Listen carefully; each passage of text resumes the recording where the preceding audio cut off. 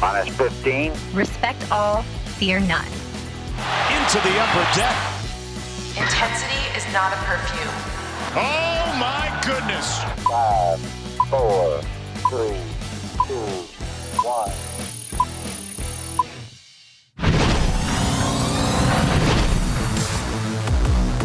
From inside the warehouse at Oriole Park at Camden Yards, it is the Masson All Access podcast. Paul Mancano and Brendan Mortensen here with you. Fresh new pullover. Yeah. Quarter zip, not a polo. Yeah. For Brendan. It's almost polo weather. Not Almost. quite warm enough, though. I believe it's supposed to be in the 70s on Friday. On tomorrow. Tomorrow Thursday. it's supposed to be in the 70s. Yeah. But then it's supposed to snow on Saturday. Yeah. The weather's weird. But yeah, I mean, All over the I place. had been rotating through the same 3/4 zips for the last, 3 years. So I figured I'd add a fourth one to the mix. And- Spice things up a little bit. I mean, that's what the people tune in for is Right. things to be spiced up, Brendan. Sure. During this spring training extended, off season, as we wait for games to start, I've been playing a video game, a Hogwarts Legacy video game, one of those Harry Potter games, Brendan.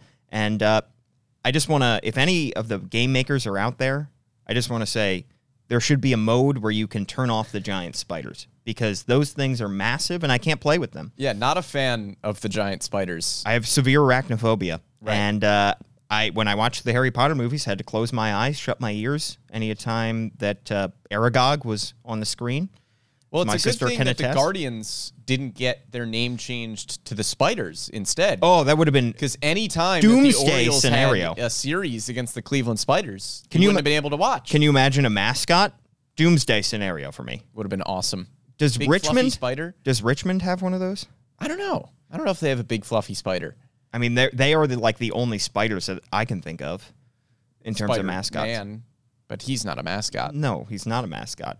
You can catch him in New York City, though. He said he was the only spider you could think of. I can think of some other ones. Well, I can think of other spiders. Mascots, I meant, Brendan.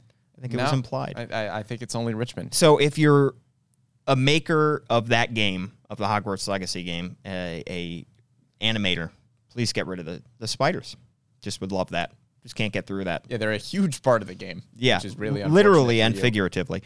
Brendan, on this podcast, we're going to be talking about prospects. Which prospects are going to debut in 2023? Some of the prospects that are in the lower levels of the system, how far can they climb? How high can they get in 2023 in the Orioles system? But first, let's start with some updates from Sarasota, Brendan. Yeah, and they are all injuries, unfortunately. We got right to spring training, and then all of a sudden the Orioles went, yeah, everybody in the bullpen is injured. What the heck? I mean, we were at the Birdland Caravan talking to a lot of these guys. No mention of any of these injuries. And then all of a sudden we get to spring training, and Dylan Tate is injured. Felix Bautista might not be ready for opening day. A whole bunch of nonsense. Yeah, it's the worst part about spring training early on because it's usually injury updates. I mean, that's usually what it is. And it just felt like the first day Mike Elias spoke with the media and just dumped a bunch of bad news on everybody. But it's not all bad. And over the coming days, stuff was cleared up and players returned a little bit more to health. So let's start with perhaps the worst piece of news, Brendan, from that update from Mike Elias several days ago, and that's Dylan Tate. Could miss the entire month of April with a forearm/flexor strain that he suffered back in November. Now, he spoke with us, like you said, along the Birdland Caravan and didn't mention this. And we thought he was going to pitch for Team USA in the World Baseball Classic. His name wasn't on the roster, and it turns out that's why.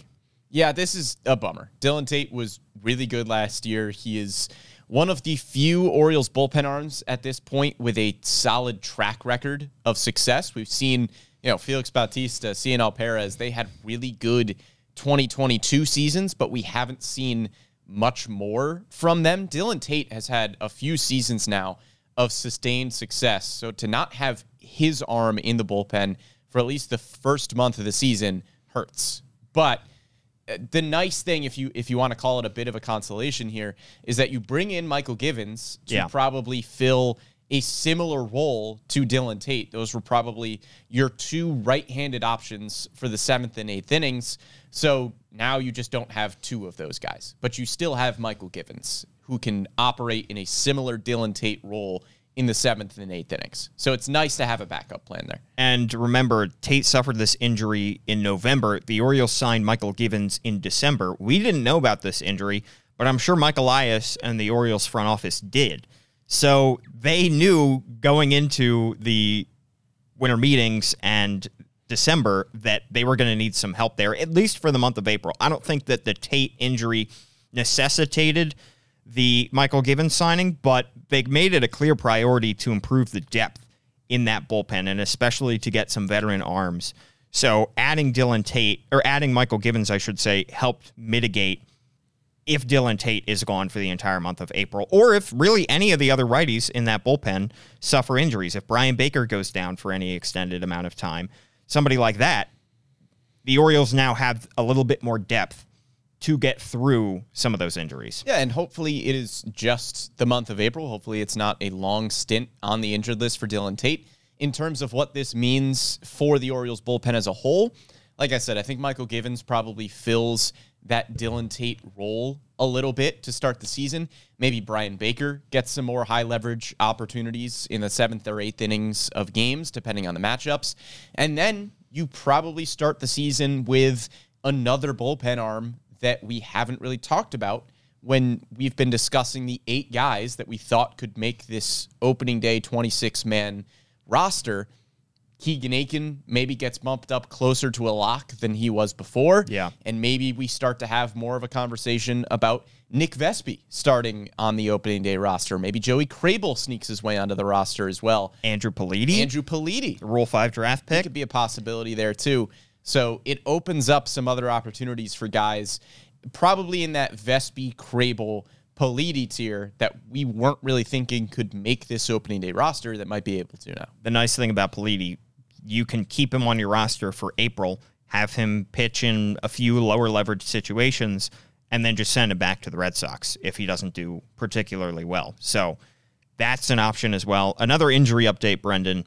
This is to a more important player in that bullpen, but it's a lesser injury, and that's Felix Bautista. Now, he spent the offseason rehabbing his season-ending knee injury, and he's also on a shoulder strengthening program because, if you recall, near the end of the season, he was struggling to get through, September into October. So strengthening that arm, I think, is going to be big for him as well. There was some concern. Mike Elias said that he might not make the opening day roster, but he seems to be feeling better from everything that we've heard there, and he is hopeful that he can make the opening day roster. Yeah, I think I'm just not going to freak out about Felix Bautista at this point because until we know that he is not going to be ready for opening day, I'm not going to speculate and wonder what the Orioles will do if he is not ready for opening day. And hopefully, if he's not, he only misses a week or two, which doesn't have a massive impact on the season. But you would rather take it slow with Felix Bautista, not rush him back to get him just ready for opening day out of the gate.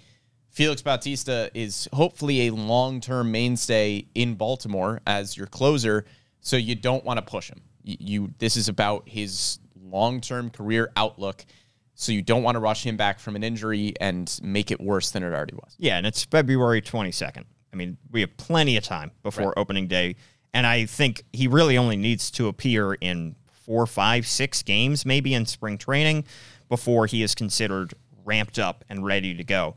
If they were to be without him, we don't have to delve into it too much, Brendan, because you said you're not concerned. I just don't want to slam the panic button. Yeah, no, not at all. Because he might be ready for opening day. And like you said, it'll only be probably a week if he's not into the season that he comes back. I mean, Brandon Hyde said Cionel Perez could close some games. Michael Givens could close some games.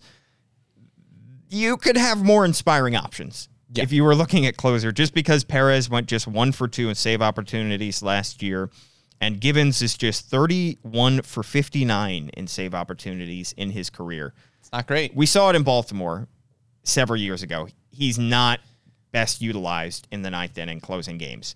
He's a great 8th, 7th inning pitcher, but if the Orioles need him to be a closer for any extended amount of time this season, they might be in a little bit of trouble, which is why it's important that Bautista builds up that arm so that he can pitch all 6 months. Yeah, and unfortunately, probably if Bautista is injured and not closing games, you'd probably look to Dylan Tate. Yeah. And you don't have Dylan Tate for the month of April. Exactly. But, again, Plenty of time before opening day. Not overly concerning. A couple other injury updates. DL Hall had right lower lumbar discomfort, but he feels okay. So I think he'll be ready to go. Where he starts the season, TBD. I think we both, at this point, have him in Norfolk to start the year because the Orioles want to keep him as a starter, not reliever. And then Nick Vespi, we thought a while ago would start the season on the injured list. And it appears that he is going to be fully recovered from his sports hernia surgery. At least that's what he's saying.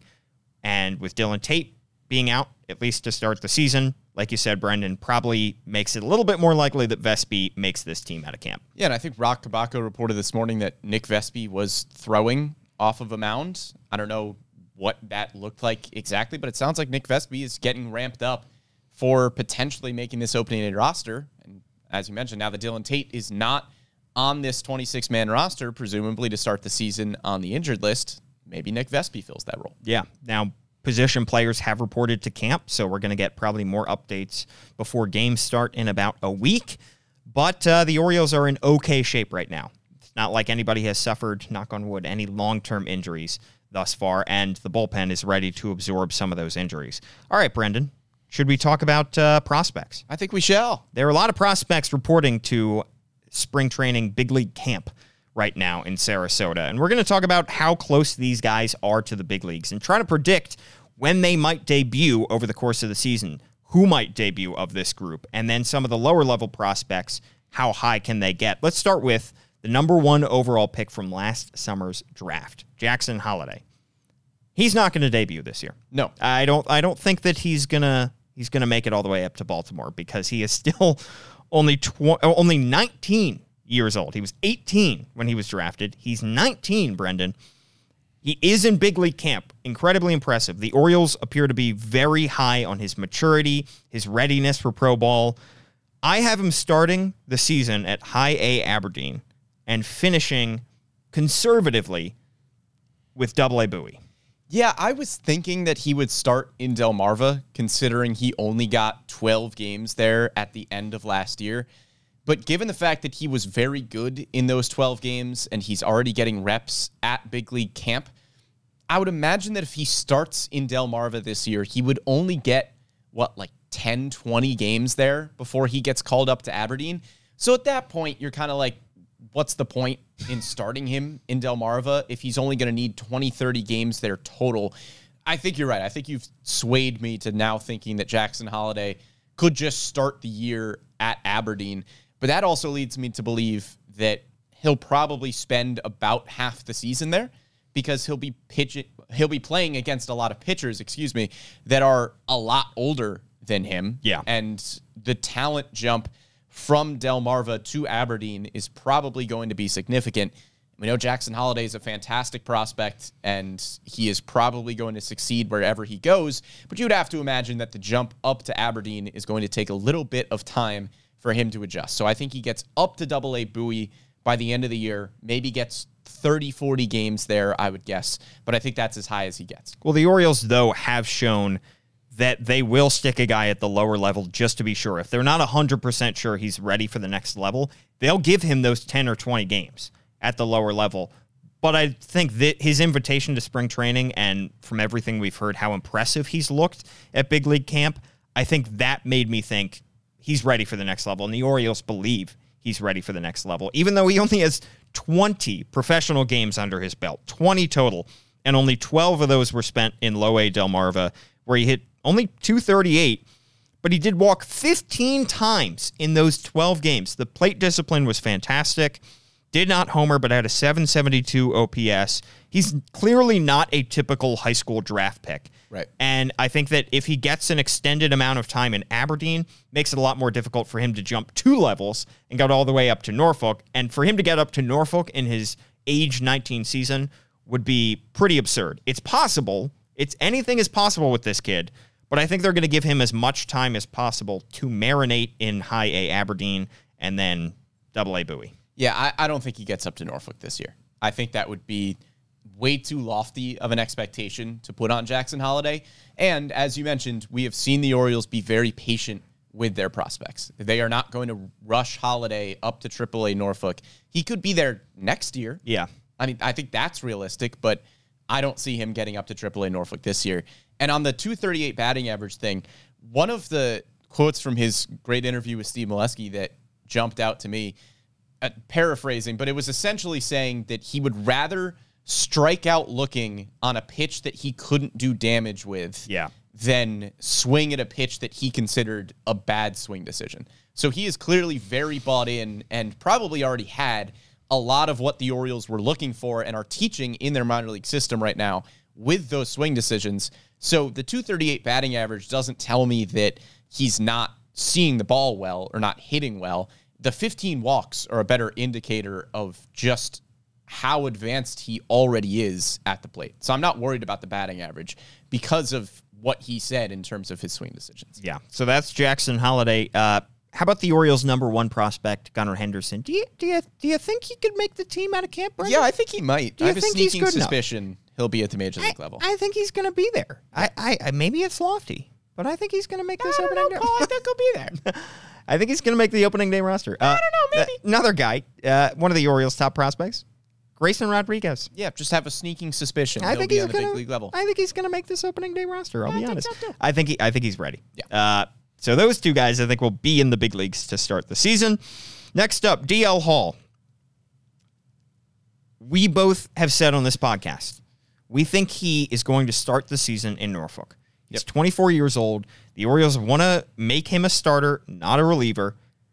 There's not room for him in this rotation right now. There might be later on in the season, but he had a 4.70 ERA in AAA last year. I think he starts the year in Norfolk. I think he gets called up mid-season because of an injury and because of how good his performance is going to be. Yeah, I agree. I think he starts in AAA Norfolk. As we've mentioned on previous podcasts, he still has more work to do there. Had just a 4.70 ERA in Norfolk a season ago. It's going to be difficult for him to crack this opening day rotation out of camp at the big league level. And so you want him to be a starter, so he starts in Norfolk. I agree. I think he gets called up. I think he gets called up a little bit earlier. I have him getting called up in late May. Okay. I am hopeful. Maybe this is just me being optimistic about DL Hall, but I think I am hopeful after an offseason of being fully healthy, of being totally ramped up. I think DL Hall puts up great numbers at AAA Norfolk, and I think by the time we get into mid to late May, he is going to be banging down the door for a spot in the Orioles 5-man rotation at the big league level. And I think you have to find a spot for DL Hall. If he is really, really performing at AAA Norfolk, which I am very hopeful that he will, you've got to find a spot for him. So I'm projecting him late May. Problem is there are a lot of guys ahead of him, and a couple of those guys are entrenched. Cole Irvin, Kyle Gibson, just because of the amount that the Orioles gave up for Cole Irvin in Darryl Hernandez and the contract that they gave to Kyle Gibson. Now, they could trade one of those two guys to open up a spot if they're that comfortable with DL Hall, but those guys are entrenched. They have Dean Kramer, who's right now ahead of DL Hall on the pecking order. They have Kyle Bradish, who's ahead of him. They have Grayson Rodriguez, who's ahead of him. We've seen Austin Voth look very good starting games with the Orioles in the second half of the season last year. Spencer Watkins has shown flashes. I know he's older and doesn't have the same high ceiling that DL Hall does, but if the Orioles needed a spot start, I think there are a lot of other guys that they would call on before they called on DL Hall. It's if they have a spot that opens up in the rotation for a month or so. Is that going to be DL Hall's opportunity? And I think injury is the most likely way that DL Hall gets that kind of call. I agree. I think injury is probably the most likely scenario. However, if he is at AAA Norfolk and has an ERA hovering around 3 and he's striking out 11, 12 guys per 9 innings, like we know DL Hall has the capability of doing, you got to find a spot for him somewhere, right? Oh, I mean, yeah. I think that's a bridge that we cross when we get to it, and hopefully he is putting up those kind of stats. Hopefully a good problem to have at that point. I have him debuting, or not debuting, he made his major league debut last year, but getting called back up to the big leagues on June 20th. Yeah, I've got May 26th. We have no idea. If you go back and listen to our podcast last year where we tried to predict these guys, don't. We were way off. It was not good. Yeah. And we have no idea. And Mike Elias isn't like he's got a calendar in his room and he's like, all right, we're going to call up DL Hall. Yeah. It's just whatever happens, Well, the and same they rules adjust. apply here as applied during our fake trade podcast where Mike Elias had to pick one of the fake trades to actually do. He has to pick one of the dates for one of these prospects, and that prospect has to debut on that day. Yeah. That's the rule. I think it's only fair, Yeah. to be honest. Next up, Brendan, Jordan Westberg, also 24 years old, like DL Hall. I don't think, unless there was a major injury to a big leaguer during camp, a middle infielder like an Adam Frazier or a Jorge Mateo or a Gunnar Henderson, I don't think he's going to make this team out of camp. He looked very good last year in Norfolk, and he did get a whopping 91 games at the AAA level, and he hit 274 and 18 homers in those games with an 869 OPS, and he won Orioles Minor League Player of the Year. All very well and good, but I look back to 2022 when Kyle Stowers, the year before, had raked in AAA, had played a similar number of games, 70-something, 80-something games in AAA, and it wasn't until mid-season that Kyle Stowers even got his feet wet, and then it wasn't until the very end of the year that he had a regular role in Baltimore. I think Jordan Westberg is on a similar path. He's a more highly touted prospect than Kyle Stowers, but I think that something is going to have to give for Jordan Westberg to get the call up. I don't think his performance alone means that he gets a shot in Baltimore immediately. I agree. But I do think that Jordan Westberg, among the prospects that we are going to talk about today, outside of, Grayson Rodriguez and DL Hall, guys who have already made their big league debut, I think Jordan Westberg is the next closest. And I think he is in a group kind of on his own where he hasn't made his big league debut yet, but we've seen him play enough games at AAA Norfolk where I think he is legitimately competing for a spot on this opening day roster. Whether or not he actually makes the opening day roster, I think he has a big uphill battle to get there because there are a lot of people blocking him. But we're going to talk about guys like Joey Ortiz, Connor Norby, Colton Cowser as well. Those guys haven't gotten enough games at AAA Norfolk where I would be confident in saying, yeah, they could probably play at the big league level right now without a little bit more seasoning. As we mentioned, Jordan Westberg, 91 games. He has played enough time at AAA Norfolk where if he made this opening day roster at the big league level, I'd go, yeah, okay. Yeah. That makes sense. Although he would just have to bump somebody out. He would. And the way that I see Jordan Westberg making this big league roster at some point, I think it's a little bit more realistic than what we saw with Kyle Stowers last year. Because when you looked at the Orioles outfield, I know there were some available at-bats at DH, but you had Austin Hayes playing at an all-star caliber level for the first half of the season. Cedric Mullins was excellent. Anthony Santander was excellent. There just wasn't really a natural spot for Kyle Stowers to go anywhere. And Trey Mancini was on the team. And Trey Mancini was on the team at that point as well. Taking DH and playing in the outfield a little bit. Taking a lot of those DH backup outfield roles there. Ryan McKenna even. Ryan McKenna as well. I think we could get to the middle of the season, and I know what Jorge Mateo gives you defensively. I know Adam Frazier gives you a great veteran presence. I know Terrin Vavra has shown a good amount at the big league level right now. If those guys aren't hitting, and Jordan Westberg is putting up another close to 900 OPS at AAA Norfolk, I think the leash is going to be short for those guys at the big league level. Because Westberg is right there. We got a comment earlier as well about whether some prospects could be traded in some kind of blockbuster for a pitcher, Corbin Burns being the most likely of those guys, because did you hear what he had to say about the Brewers and his uncomfortability with the arbitration hearing? That was not good. That was painful. Yeah, Burns essentially said that the Brewers blamed him for not making the playoffs in the arbitration hearing when Corbin Burns was one of the only reasons they were in the playoff push to begin with. Look, they saved their $750,000 or whatever good it was. job. Good for them. Yeah. So maybe he shakes loose and some teams are able to trade for him. We've talked about Jorge Mateo being a potential trade chip. So maybe it's not that Jorge Mateo isn't, cutting it as a big leaguer and the Orioles want to give Westberg that spot instead of him. Maybe one of these guys like Mateo ends up being in a deal in some kind of trade for a pitcher, for another big-time player, and that opens up a spot. And if Jordan Westburg continues to hit the cover off the ball in Norfolk, the Orioles will feel a lot more comfortable making a deal like that, knowing that they have the insurance there. And Westburg's ability to play shortstop, second base, and third base makes it very easy for the Orioles to give him the call if somebody goes down for an extended amount of time. Because if it's Frazier, if it's Gunnar, if it's Mateo, one of those guys goes down, guess what? Westburg can fill in defensively at any of those positions. Even if it's Vavra or Arias. Yeah, and I you think feel good Westburg about is it. the first call for any of those guys. Yeah, and because he's not, again, we're going to call it the Adley Rutschman treatment. He's not going to get the Adley Rutschman treatment. There's pretty much nobody right now except for maybe Grayson Rodriguez and conversation we'll have down the line with Jackson Holiday getting the Adley Rutschman treatment, meaning getting everyday big league playing time from the day he is called up. I don't think Jordan Westburg, Connor Norby, Joey Ortiz, those guys aren't in this category. And so for Westburg, maybe he bounces back and forth between AAA and the big leagues this year.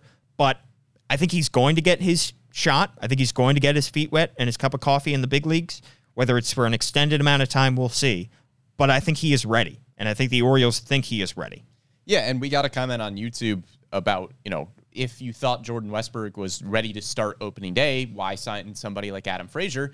Frazier's an established big leaguer with multiple years of success, and Jordan Westburg is somebody that you're hoping is going to turn in successful seasons like Adam Frazier has. So you got the known commodity already. If Westburg turns out to be better, great. But you have an established veteran in Frazier. And if Westburg turns out to be better, you can trade Frazier mid-season, early in the season. Frazier's also a lefty, which the Orioles clearly wanted in their lineup. He has the ability to play in the outfield if need be, which Westburg at this point doesn't have. Now, Westburg has shortstop, versatility, which Frazier doesn't have. But I think there were a lot of reasons the Orioles made that Frazier move.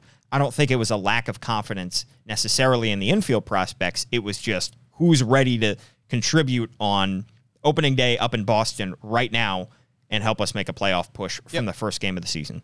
All right, so that's Jordan Westburg. Then we've got Joey Ortiz, who's 24 years old. Again, he didn't get as much playing time in Norfolk as Jordan Westburg. And part of that was his 2022 season his 2021 season, I should say, was kind of marred with injury. He got only, 65 games under his belt in 2021. So 2022, he had to build himself back up a little bit more. And he only got 26 games in Norfolk. Now, he hit 346 in those 26 games. Yeah, 967 OPS. Which is, wow, great. Yep. But 26 games is 26 games. So I think he is behind Jordan Westburg in terms of the pecking order right now. Yeah, he's still behind Westburg, but I think you would be almost as comfortable putting him on the big league roster right now. Because at a minimum, Joey Ortiz is probably your best defensive shortstop in the farm system right now. I'm not going to call him better than Mateo at this point because Mateo might be one of the best defensive shortstops in all of baseball. But Joey Ortiz is probably the second best fielding shortstop in the organization. Yeah. So you could call him up to the big leagues right now with that baseline. And if the bat is anywhere close to the 967 OPS that we saw in Norfolk, which I don't think it will be at the big league level, but even if he gives you a 700, 750 OPS at the big league level with the elite defensive ability that he has, I think Joey Ortiz is knocking on the door. Do you have him debuting this season? I do. I think it's going to be a little bit later because, as you mentioned, he has not gotten a ton of time at AAA Norfolk. I think it could be a similar situation to Kyle Stowers, where he is just consistently very good at AAA, but there's not really a spot for him logically somewhere. I have him debuting mid-August, mid to late August. August 18th is the date that I threw down. So in this scenario, is Jordan Westburg already with the big league team? Yes. So you're kind of saying either somebody's going to be traded or you're going to get two injuries. Yeah, I just assuming that there's going to be an injury or there's going to be a trade. There's going to be something that allows Joey Ortiz to be on this big league roster. I mean, we saw it at the end of last year when Kyle Stowers and Terrin Vavra were just called up. They got consistent playing time. It just kind of worked out with how the roster was constructed. I think he'll get the call up at some point late in the season. I just don't think right now, and maybe not all season, I don't think that Ortiz is ever going to get the call before Jordan Westburg does. I agree. Unless there is an injury to Westburg. So it would take, in my mind, again, 2 things to give for Ortiz. Now, if you're talking about 3 things to give, also I don't have, I do have Joey Ortiz debuting, and I have him debuting on August 21st. Yeah. We're Put it only in 3 stone. days off. Would it take 3 things to give? How much would have to happen? How much devastation would have to happen to the Orioles big league team to get Connor Norby up to the big leagues in 2023? He's 23 years old and got just 9 games in Norfolk last year. I don't know if he gets called up this year. I think it's a toss-up for me. I think Connor Norby has the chance to play very well at AAA Norfolk and earn a promotion. Whether or not he's going to get it, given the talent already at the big league roster. Again, Jordan Westburg and Joey Ortiz, I think both get the call before Connor Norby does. So you're just not going to have a lot of roster spots. We haven't even gotten to Colton Cowser, who's probably going to be on this roster at some point as well. So I don't know if he actually debuts. My only thing with Connor Norby is that maybe the Orioles are just lacking some power in their lineup somewhere. And they say, hey, the second base role that we currently have at the big league level is giving us 5 or 10 home runs this season, and we need Connor Norby at the big league level to give us some more pop because the lineup just doesn't have enough pop. And that second baseman spot offensively hasn't been giving us what we wanted it to. So maybe Connor Norby gets a call in place of somebody like Terrin Vavra, in place of somebody like Adam Frazier, because the Orioles are just in search for something completely different at that position. He is batting from the right side. Yep. So Vavra, of course, is not going to have a whole lot of power, but he is going to be batting from the left side. Yep. Stowers is also going to be batting from the left side, so easier to reach the over the wall, poke one over the wall if you're batting from the left side than you would be from the right side. We'll see how well Norby's power is able to translate as well, because he is a smaller guy. Stowers has more theoretical power ability because he is a bigger guy with a big looping swing. I was shocked at how many home runs, 29 homers last year, that Norby was able to hit given his stature. And look, he's a second baseman. That's not typically a power position. So is that sustainable? Is his power sustainable going forward? I think we'll see. I think it's also interesting that he didn't play a single game at third base last year, Brendan. Yeah. In the minor leagues. Played all of his games at second base and shortstop.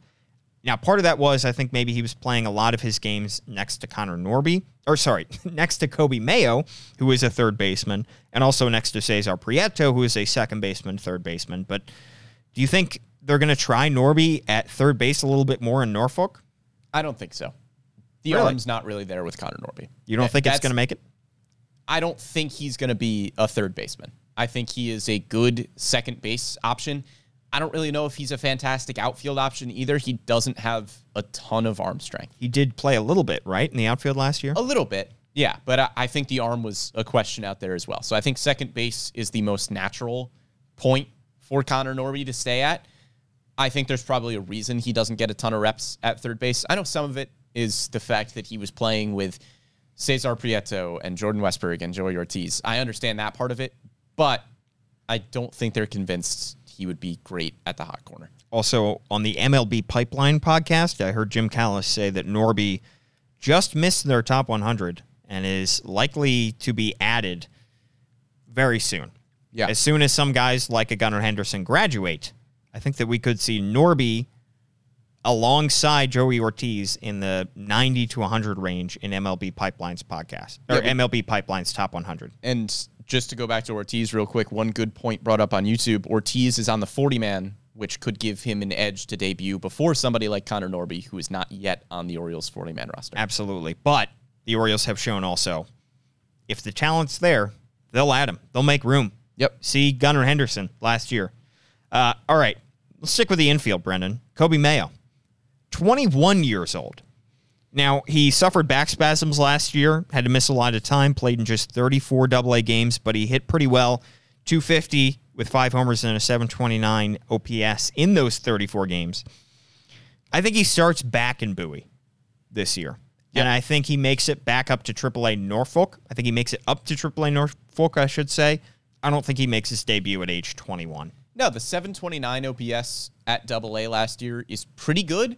But for Coby Mayo, he's a pretty good defensive third baseman. He's, again, one of those guys that we keep waiting to grow out of the position or just not really play well enough there to stick there. And he just hasn't really done it.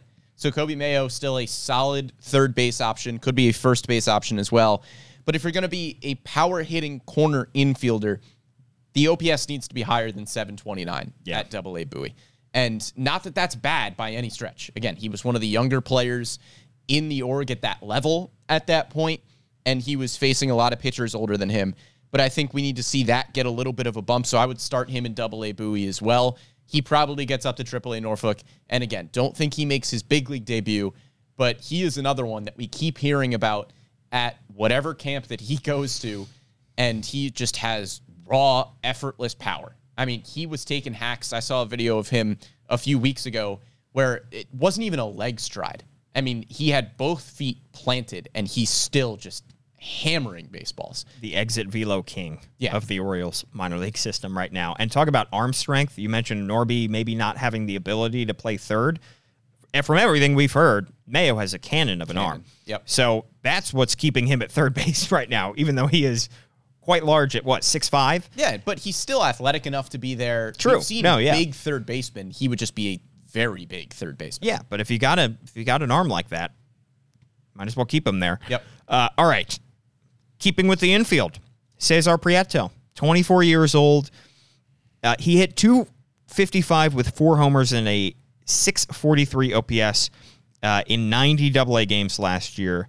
Got to see more production from him in Bowie before he gets the call up to Norfolk. So I think he goes back to Bowie to start the season. I agree. I think he starts at Bowie. I think part of those numbers we heard from Matt Blood, that given that it was his first year playing professional baseball in the U.S., he wasn't really used to the longer season. So it kind of seemed like he wore down a little bit, wasn't really able to keep up with competition as the season went along in Bowie. So I'd like to see him start the year in Bowie, get his conditioning back right, see what he can do offensively there. He's not going to be a huge power guy, but the OPS should still be higher than that because he has a good plate approach. You know, he's maybe a slap, gap-to-gap kind of hitter, but Cesar Prieto still need to see some more production, as you mentioned. I would start him in AA Bowie. Think he probably gets up to AAA Norfolk, but no higher than that. He hit just 189 with a single homer in 15 Arizona Fall League games as well. So he's adjusting. He was pushed even farther into the season after he had, some tiredness down the stretch, some exhaustion. He played an extra 15 games. So he is still adjusting. I don't think that changes his ceiling. I don't think the Orioles looked at that and said, boy, this isn't the guy we hoped we would get when we signed him out of Cuba. I think they're just thinking, all right, give him a little bit more time. Work him back up. Also, before we move on to the outfield, Brendan, getting some comments, somebody asking, does Jorge Mateo have the bat to play regularly? He did last year. I mean, he had a 3.5 WAR, according to Baseball Reference, which is a very, very productive player. I know a lot of that was defense, but his bat hitting about 220 wasn't great, but his defense made up for it, and his bat did just enough to keep him up as your everyday shortstop. I think this, enough, it wasn't convincing. Yeah, I don't think this season will tell a lot about Jorge Mateo. And towards the end of the year, once Gunnar Henderson was called up, you had another shortstop option there. I wouldn't be surprised if the Orioles play Gunnar Henderson at short with Ramon Urias at third base a decent amount. Jorge Mateo had a 646 OPS last year, an 81 OPS plus. That's a well below average hitter. And I know the defense is elite, but when you're talking about guys like Joey Ortiz, who also have elite defense and could potentially hit better than Jorge Mateo, I think he's going to have to improve at the plate to keep that spot. Yeah, the competition is nipping at his heels. Yep. Another comment asking which guys of these that we're talking about could be dealt in the next year or two. I think all of them. Any of them. Yeah. Any and all of them. I don't think that the Orioles are going to decimate their system to go out and make a Juan Soto-like trade and trade 5 guys in their top 10, but I think that all of these guys are up for grabs if the Orioles want to go out and get an elite big league player. Yeah. Adley, Grayson, and Jackson Holiday, I think, are untouchable. Outside of that, I mean, Nobody. Colton Cowser is kind of a fringe guy, but if you would get somebody like Corbin Burns, I mean, yeah, Colton Cowser would probably be on the block. Yeah, so I wouldn't rule out any of these guys for a trade like that. And we saw that Darryl Hernandez, the Orioles' 16th ranked prospect, was able to net a big league starting pitcher and another minor league pitcher. Yep. So that tells you what other organizations think about the depth that the Orioles have in their system. All right, let's move on to the outfield, and let's talk about Colton Cowser. He's 23 years old. He was very good last year for the majority of the season. Then he got called up to Norfolk, and he struggled just a little bit in 27 games. Hit just .219 with 5 homers and a .767 OPS. He was turning it on in the last week or two of the season, but he still has more to prove, I think, in Norfolk. Yeah, that's the great thing about Colton Cowser is that the batting average doesn't need to be that high for the OPS to still be pretty good, because it's kind of a Jackson Holiday-esque plate approach where he has such good swing decisions that maybe the average isn't super high, but he's still going to draw a lot of walks. He's not going to strike out a lot. He's still going to do a lot of good things for you at the plate. I would anticipate that Colton Cowser is going to really improve those numbers at AAA Norfolk last year. We have seen that throughout his minor league career so far. You know, we saw some struggles at Aberdeen from him last year, and then he picked it up. We didn't see any struggles at AA Bowie. And as you mentioned, struggled a little bit out of the gate with Norfolk, picked it up towards the end of the year. I would imagine that trajectory continues to trend up for Colton Cowser. I think he debuts by the middle of the season. Yeah. I think he is not quite in that Adley Rutschman tier of call him up, need to start him every day. But if I'm somebody like Austin Hayes, I'm kind of looking in the rearview mirror at Colton Cowser, because this is a top 5 draft pick who has done nothing but hit at the minor league level so far. He can play a quality defensive center field. You probably don't need him there, which probably means he can play a great corner outfield as well. I think Colton Cowser's time is pretty close. You know, it's funny, when we were talking about the infield prospects like Ortiz and Norby and Westberg, we're talking about them having a huge hurdle to jump over because Gunnar Henderson is entrenched. You know, Adam Frazier is a established big leaguer, on a 1-year contract with guaranteed money. Jorge Mateo, despite his struggles with the bat, had 3.5 WAR. Ramon Arias had over 3 WAR and won a Gold Glove. Yes, there are players in front of Colton Cowser, but other than Cedric Mullins, it's hard to say anybody's really entrenched out there. You know, Anthony Santander, I know Mike Elias is seemingly committed to having Santander on this team for the next 2 years, but I still have a hard time removing him from any kind of trade conversations. Yep. And Kyle Stowers, I'm excited to see what he can do this year, but he's far from entrenched in that outfield. Taron Vavra, same thing. And Austin Hayes struggled so mightily in that second half of the season that I'm really not averse to saying Colton Cowser, second anybody struggles, I'm giving you a spot. You're a top 50 prospect in all of baseball. You're a potential 5-tool prospect, and you might be better right now than Austin Hayes. Whereas for Westberg and Ortiz and Norby, it's hard for me to say any of those guys is going to be better on day one than elite defense Jorge Mateo, than budding superstar Gunnar Henderson, and then Gold Glove winning Ramon Arias. Yeah, and that's nothing against Austin Hayes. This is still a quality big league player. He gave you about 2.5 WAR last year, played 145 games, so he was able to kind of shake that injury-prone label a little bit. But as you mentioned, he really struggled in the second half after we were talking about him as a potential all-star candidate in the first half of the season. So Austin Hayes, if he comes out of the gate and has those similar struggles to what we saw in September last year, I mean, Colton Cowser's right there. Yeah. And, you mentioned the 4th and 5th outfielders as well in Kyle Stowers and Ryan McKenna. If either of those guys aren't hitting, I don't think the Orioles are married to either of those guys at the big league level right now. If Colton Cowser is tearing the cover off the ball and Ryan McKenna is only giving you a 650 OPS, and you think that McKenna and Cowser can play similar defense, it's Colton Cowser. Not to bring up non sequiturs, but we are getting comments as well discussing going back to Jorge Mateo and whether his defense. I think at some point we need to just do a Jorge Mateo podcast. Yeah. Because there are so many questions surrounding him, from the trades to the bat to whatever it may be. Well, and people saying the Phillies last year showed that defense isn't as important as offense. Yes, I think offense is more important than defense in a vacuum, but also the Phillies were the last team in the playoffs. I know they had a miraculous World Series run, but defense is still a major part of the game. And for this upcoming season, when the rule changes are going to screw with all kinds of shifts and everything, I think defense is going to be even more important. And I think Jorge Mateo, what a lot of people are not considering right now, is what he brings on the base paths. Yep. I mean, singles turn into doubles because he's able to steal second base so easily.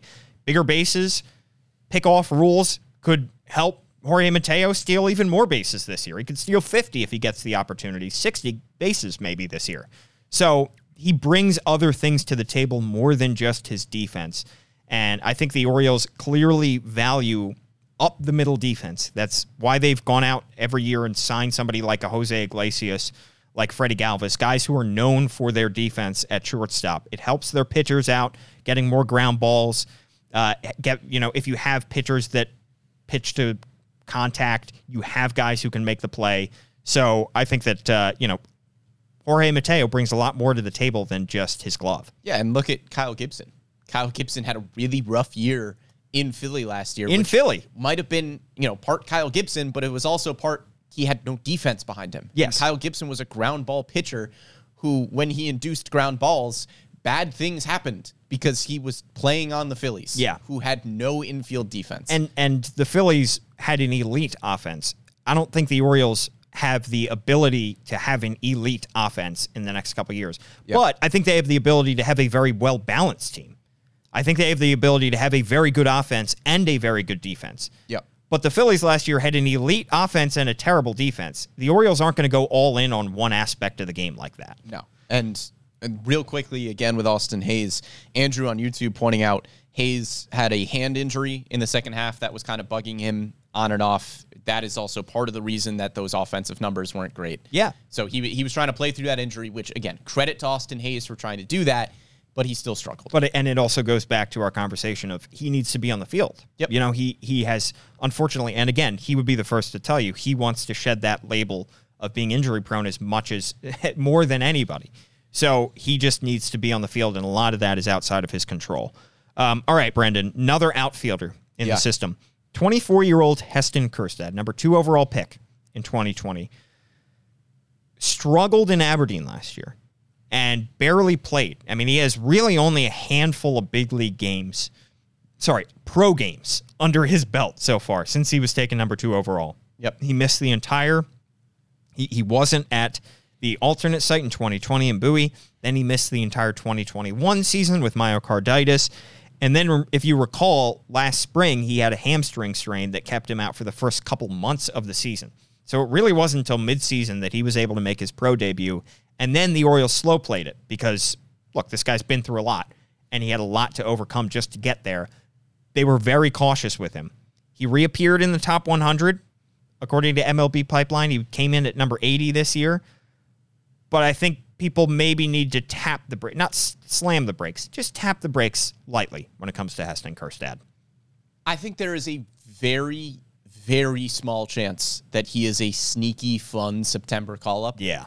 I don't think it's going to happen. We talked with Heston Kjerstad at the Birdland Caravan. He said he was feeling great. He said this is probably the best physical shape that he has ever been in, which is awesome. And we saw it at the Arizona Fall League where, as you mentioned, he was the MVP there. He was playing some unbelievably good baseball. There is a reason that he was the number 2 overall pick in the draft. The upside is clearly there to be a 30-plus home run potential type of power-hitting corner outfielder at the big league level. But again, his numbers were not great last year. He had a 674 OPS in Aberdeen. I think he starts in Bowie, and you just work him up slowly. I would imagine he probably gets half a season at AA Bowie, if not a little bit more, ends the season at AAA Norfolk. There's a possibility that if he is absolutely raking at AAA Norfolk and the conditioning is all the way back, that he could be a fun September call-up if the Orioles need a power-hitting left-handed corner outfielder, and maybe Kyle Stowers isn't giving you exactly what you wanted him to. Maybe Heston Kjerstad could help you make a playoff push, which would be an unbelievable story, and it would be really, really fun. I'm not counting on it. You want to take it slow. I'm not a scout, but from everything that we've heard, Heston Kjerstad may have the most pure power potential of any prospect in the Orioles system. Yep. We've talked about a lot of guys' defensive... Him or Kobe Mayo. Yes, and we've talked about a lot of guys with defensive upside and how the Orioles have clearly valued that. And we've talked about guys who have had great minor league seasons with power. Connor Norby had 29 homers. I think Kjerstad has the most potential to, like you said, Brendan, be a 30 home run hitter in the big leagues. And I think that is still within reach for him, but I would just wait a little bit. Yep. There's just no reason to rush him, like you said, and he gives you so much exciting upside long term. It just doesn't make sense to rush him up to the big leagues. He might give you more in the future than Anthony Santander or Kyle Stowers. Yeah. But right now, those two guys are kind of similar players to Heston Kjerstad at the big league level right now. So you are not in dire need of what Kjerstad can give you. No. But if he goes to Norfolk and hits like 300 and, mashes a bunch of home runs, yeah, call him up. Yeah. But I don't think it's going to happen. He just needs more games. Yeah. He needs more time.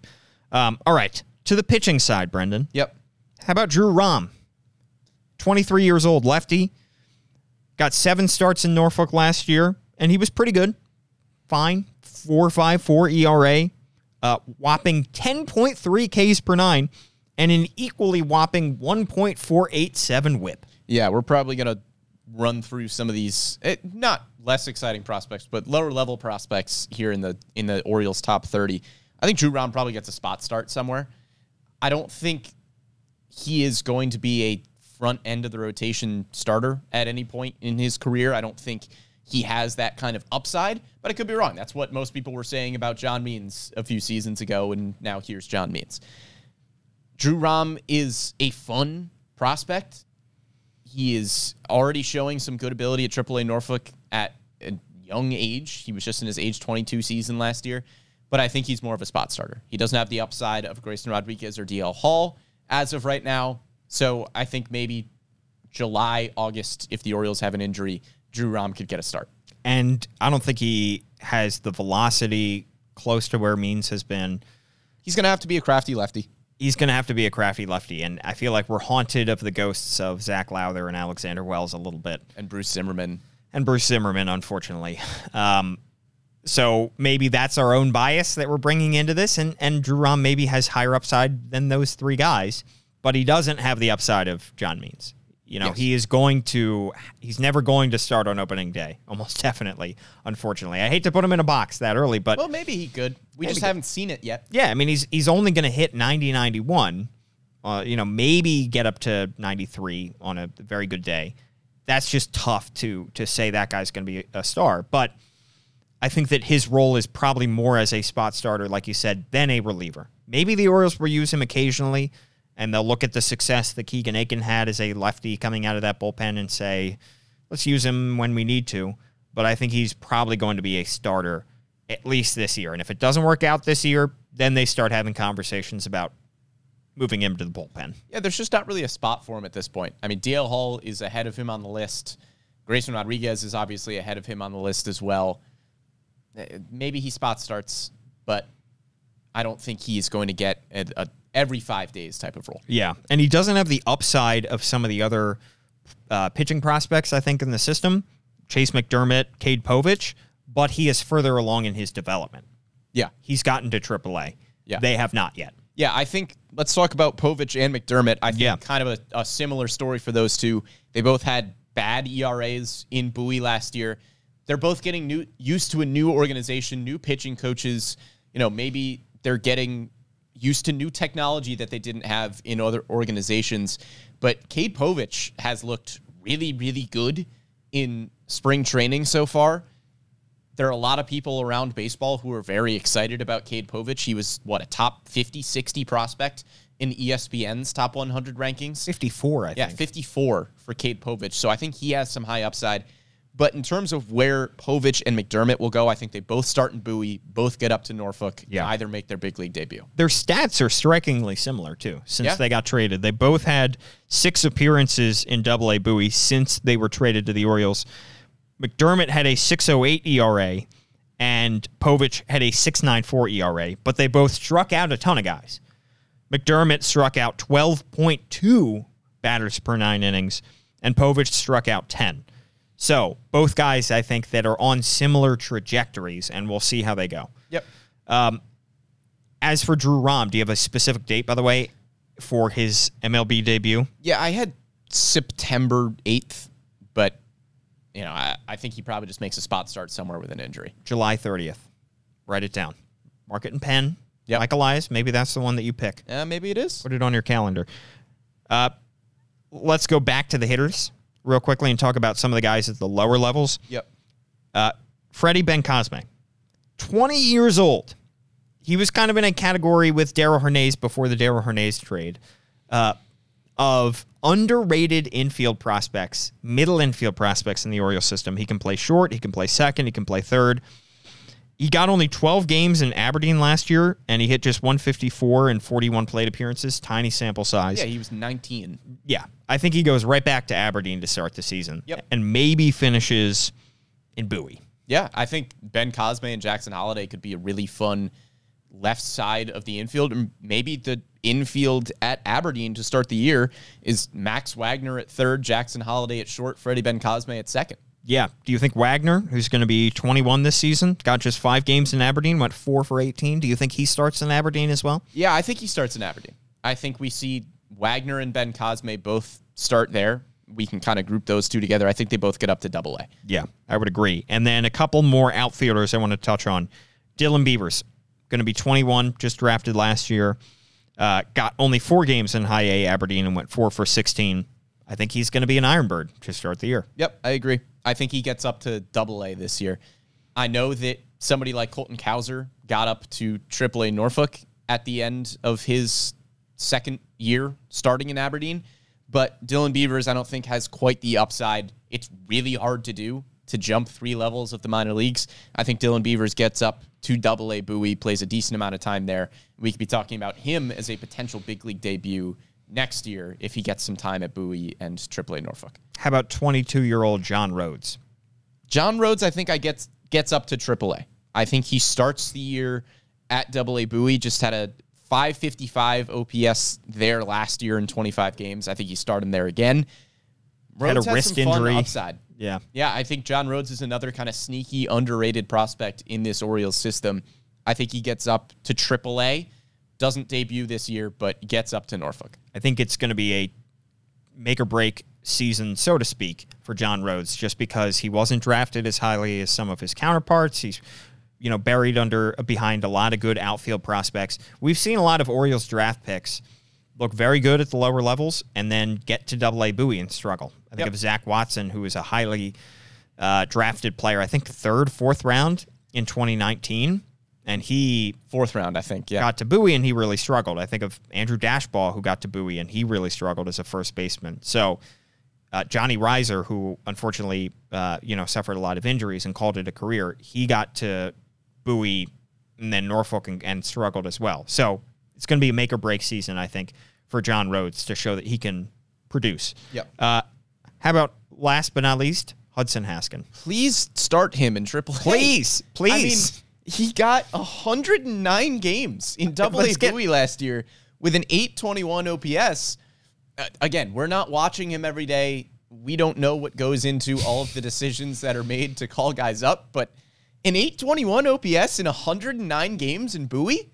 Call him up. I mean, I just want to get Matt Blood back on the podcast just so I can ask him, why didn't Hudson Haskin Is it because his swing is weird? It is funky. It's a weird swing, so maybe they're just like, I don't know. Maybe they're figure that out. Maybe they're still tinkering with it. I don't know, but I mean, I hope he starts at AAA Norfolk. They're tinkering with Dylan Beaver's swing, and that didn't stop him from getting up to Aberdeen. So I hope they call him up to AAA Norfolk. Please. I don't know if Hudson Haskin has this, huge big league potential or anything like that. I think he could maybe he gets a cup of coffee in the major. Who knows what the upside for Hudson Haskin really is? But we're not going to find out if he doesn't go to AAA. We are officially the Hudson Haskin podcast. We Yeah. are pro HH on this podcast. Yeah, I mean, it was at the point where we were going to Bowie late last year, and we'd go at like the very end of the year, and Hudson Haskin was just kind of still there. We're like, why are you still We were here? like, hey,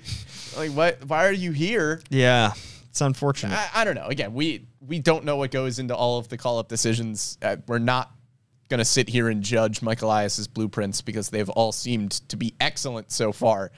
But it's a bit of a head-scratcher that he's still in Bowie. This is the insight, the in-depth inside baseball that you don't get Yeah. on other podcasts. This is how you know that we know way too much about the Orioles organization, because we're sitting here going, man, Hudson Haskin still in Bowie? What's going on? How many other Orioles podcasts are spending at least more than a minute on Hudson Haskin? It's probably us and On the Verge. On the Verge. I think that's about it. Yeah. All right, Brendan. That just about does it. Any other prospects also that you might think might get their debuts this year? If you have any ideas, comment. If you feel like we neglected somebody that we should be talking about, please let us know. Yeah, no other big names. I mean, Judd Fabian, I think, is going to be on a similar Dylan Beavers track. I think he starts in Aberdeen, gets up to AA Bowie. I'd actually give Fabian a higher chance of making AAA Norfolk this year than I would give Dylan Beavers, just because Fabian was a little bit more established in college. He has a little bit more time under his belt, and they're not really tinkering with him as much as they're tinkering with Dylan Beavers. Beavers, the swing mechanics were a little weird, and they're trying to get him up to speed. Judd Fabian is just kind of good at everything right now, maybe without the highest upside in the world, but I think Judd Fabian could maybe sneak his way up to AAA Norfolk this year. Saw a comment from Andrew about Robert Newstrom, kind of the forgotten man. When the Orioles didn't protect him from the Rule 5 draft year and a half ago, 2 years ago, that made me think that they were not as high on Robert Newstrom as maybe some people on the outside who just read his stats are. Yep. He took a step back offensively last year, slight step back in Norfolk, and he never got the call up to the big leagues. I don't know. He may just be AAA depth at this point. And there are so many guys with higher upside ahead of Robert Newstrom, like Colton Cowser, like even the prospects that are making their way up quickly, like a Judd Fabian, that maybe Newstrom gets a cup of coffee at the big leagues, but I just wouldn't have the highest of expectations for him. Yeah, only other guy that I'm looking at who could potentially be a big league debut this year in the Orioles top 30 is Justin Armbruster, starting pitcher. He only had 14 games at AA Bowie last year. Would imagine he probably starts there again. Or he could start at AAA Norfolk. I mean, he just about split the season between Aberdeen and Bowie last year. He's entering his age 24 season, so it would make sense to get him up to Norfolk. Doesn't have the highest upside. We heard Matt Blood really liked what he saw from Justin Armbruster this year. So maybe he's a spot starter possibility as well at the big league level. Yeah. All right. That just about does it. We talked about almost every single prospect in the system. Yeah. All right. At Brendan Morty is his Twitter handle. I am at Paul Mancano. Of course, you can catch the podcast every Wednesday at 11 a.m. on Facebook and on YouTube. Listen to it, watch it after the fact on any of your favorite podcast platforms. You can watch it also on the MASN app and MASNsports.com. Please give us a thumbs up, a 5-star rating on Apple Podcasts and Spotify. Thanks so much to Amy Jennings for producing this podcast, and we will catch you next time.